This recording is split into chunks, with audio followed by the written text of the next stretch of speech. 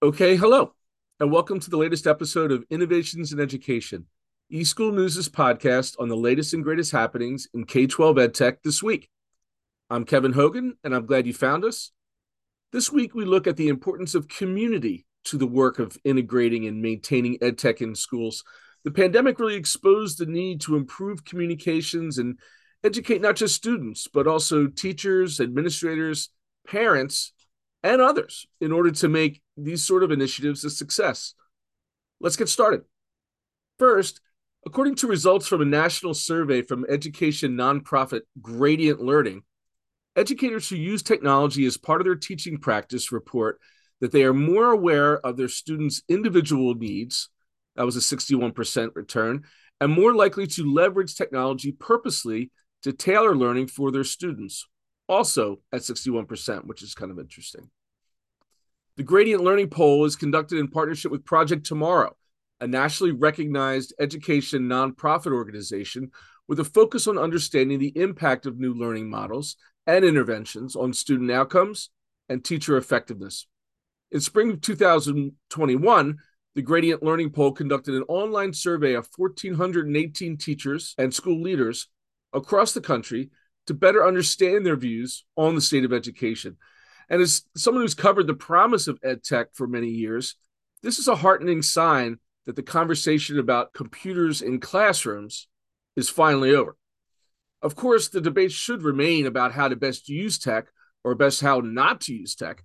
But this original canard of whether we should just keep classrooms free of technology can finally be put to rest now, I think. You can read more about the survey and even download the thing up on the news feed at eSchool News under the title Teachers Using Technology Report. Next, Lacey Gosh, she's the Assistant Superintendent of Technology at Judson Independent School District, writes an interesting essay called 5 Tips to Build Community-Wide Support for IT Transformation. And that's also up on the top news stories for this week. She writes that when everyone understands the impact digital transformation has, IT leaders will have the support they need to bring important initiatives to fruition. She obviously shares 5 tips. I'll tease you with 3. Number 1, paint a picture in real terms. She writes, it's easy to get caught up in technical nuances when discussing district needs, but many community members don't understand the depths of technology infrastructure. This requires us to step out of our tech bubbles and change the way we communicate. Tailor conversations to non-technical audiences by painting a picture of how technology investments, and lack thereof, can and will affect staff, students, parents, and the community at large. Ask yourself, how can I relate to this to an everyday person? If I was a teacher or a parent, how would this impact me? For example, Judson ISD is in the middle of upgrading our camera systems to increase campus security. However, many of our older schools have switches that power the cameras, and they're installed in classroom cabinets that are simply plugged into the wall and easily accessible. Some individuals may not view that as a problem or liability, so I have to outline the ramifications of one individual unplugging a cabinet in order to demonstrate the need. Next, another tip she has, plan for future growth sustainability. Many districts use bond funds to replace systems, which can be very effective, but they need to have a plan to sustain and maintain those systems long term. Every system comes with a cost, so developing a plan to spread those management, maintenance, and optimization costs and spread them out over time is very important. And if we're going to ask taxpayer dollars for IT investments, it's our duty to be responsible and spend wisely. And finally, reduce technology footprint in the classroom. She writes, one misconception about IT is that we believe more technology is always the answer. I always find more technology can mean more problems. Instead of tackling every issue with a new device or app, look for ways to strategically reduce the technology footprint on campuses and in classrooms while delivering the same or better benefits. As an IT team, we are constantly asking ourselves, how can we empower teachers and students with the best learning environments possible using fewer devices? As I mentioned, she shares a few more tips that are well worth the read. Check them out. And finally, a week doesn't go by here on Innovations in Education without at least a mention of school district's number one issue, cybersecurity. It is an ever-present concern for most of us accessing the internet. Unfortunately, students aren't always thinking about cyber attacks when they access sites for curriculum, research, and entertainment from their one-to-one devices.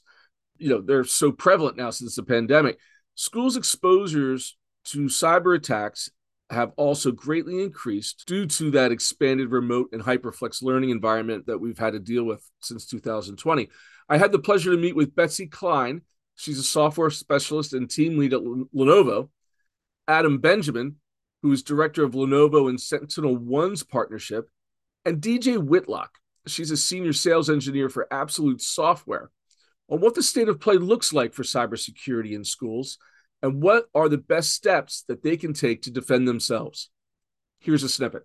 Betsy, we'll start with you talking about what the state of play is in cybersecurity. I mean, it has always been a topic of conversation that is top of mind for leaders, but even more so now, right? Absolutely. And not to be punny there, but we have found that since the pandemic, the initial need was we've got to get devices in hands of students because they've got to keep learning, right?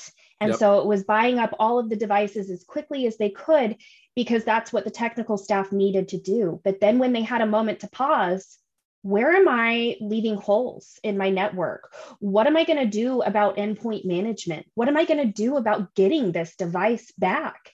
And so that's where the discussion has really shifted today, because now we know these schools have these devices, they're in the hands, they have replacement devices for these students, but now how do we keep our network and our students and our staff safe?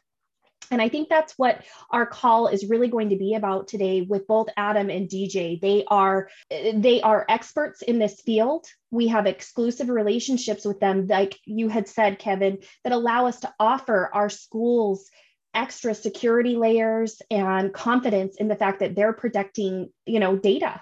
I'm sure we're all seeing the need for these data privacy agreements and things like that as they come, as they're looking at different softwares and things along those lines. And that's something we can all address. Yeah, and I know that there's a number of different types of cybersecurity threats, and I think folks who are out there in the audience will read in the newspaper all these various things that not only for schools but just in general, but specifically for schools, there seem to be specific threats when it comes to phishing attempts. There's malware attempts. But Adam, you were mentioning that ransomware seems to be kind of a primary threat that is really hitting schools the hardest. Can you talk a little bit about maybe each of those threats, but maybe starting off with ransomware? Yeah, I think ransomware is one of those. That's the explosion, right? That makes the big news splash. That's a very point in time detonation of an attack at a customer's site. But all of those things, phishing, other forms of malware. If you look at like the LAUSD example from a couple of weeks ago, 3 weeks ago now, we all saw when they got hit with ransomware, but they probably have been hacked or attacked months before that, right? With somebody phishing for credentials in their organization, somebody planting malware in their environment. If you look at what happened with LAUSD, when they, and I would say rightly, but that's up for debate, didn't pay the ransomware, then some of their data got leaked. Well, that the attackers must have been in there for some amount of time to be able to exfiltrate or copy that data off of their networks, off their devices. So that's what they're, K-12 and school districts especially are up against. And for the bad actors, it's just it's all about money, right? That's why they do what they do. They want to make money in a, not a good way, but that's what motivates them. That's what they look for from an attacker. Why am I going to pick on this school district or this customer or this whoever manufacturing plant? It's because they want to get paid, right? They go for the low hanging fruit from a pay perspective. To hear the full conversation, you can go up into eSchoolNews.com, go into the webinar tab, which I would highly encourage. The conversation was really great, and I think it will be really important for anyone who's concerned about this stuff. It's called Digital Safety for Students, Keeping Student Data Private and Access Secure. So that about wraps it up for this episode. Be sure to check back on eSchoolNews.com for all the latest and greatest news and analysis for what's happening in the EdTech space. Remember, eSchool is always free and always helping innovative educators just like you. Until next time, I'm Kevin Hogan for eSchool News.